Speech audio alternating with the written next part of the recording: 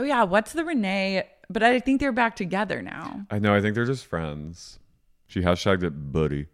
No.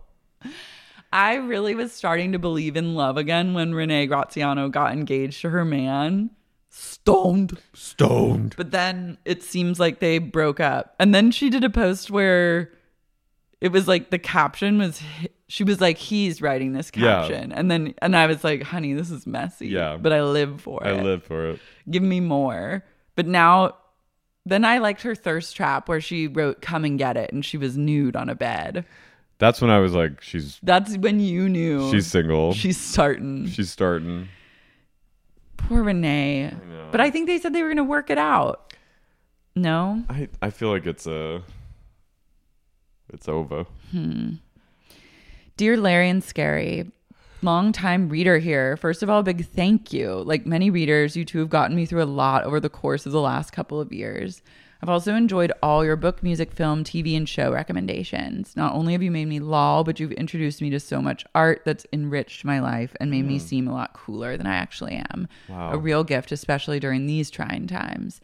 Anyway, I've been meaning to write for a while because of something that hit very close to home, Mob Wives. I work for a huge media company, and one of my first jobs there was in the music department when Mob Wives was greenlit. I was part of the small team that helped select and clear music for the show.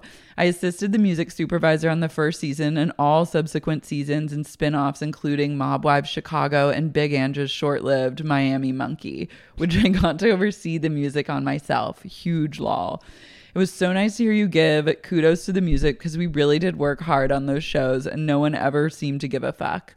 Rock Mafia's The Big Bang, yes, for real, the group's name was Rock Mafia. It was not only the theme song for the show, but also my life from 2010 to 2011.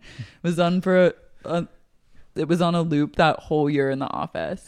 One more embarrassing note, the more junior team members, my coworker and I were tasked with sourcing cheap library music that the editors could use to replace the good music.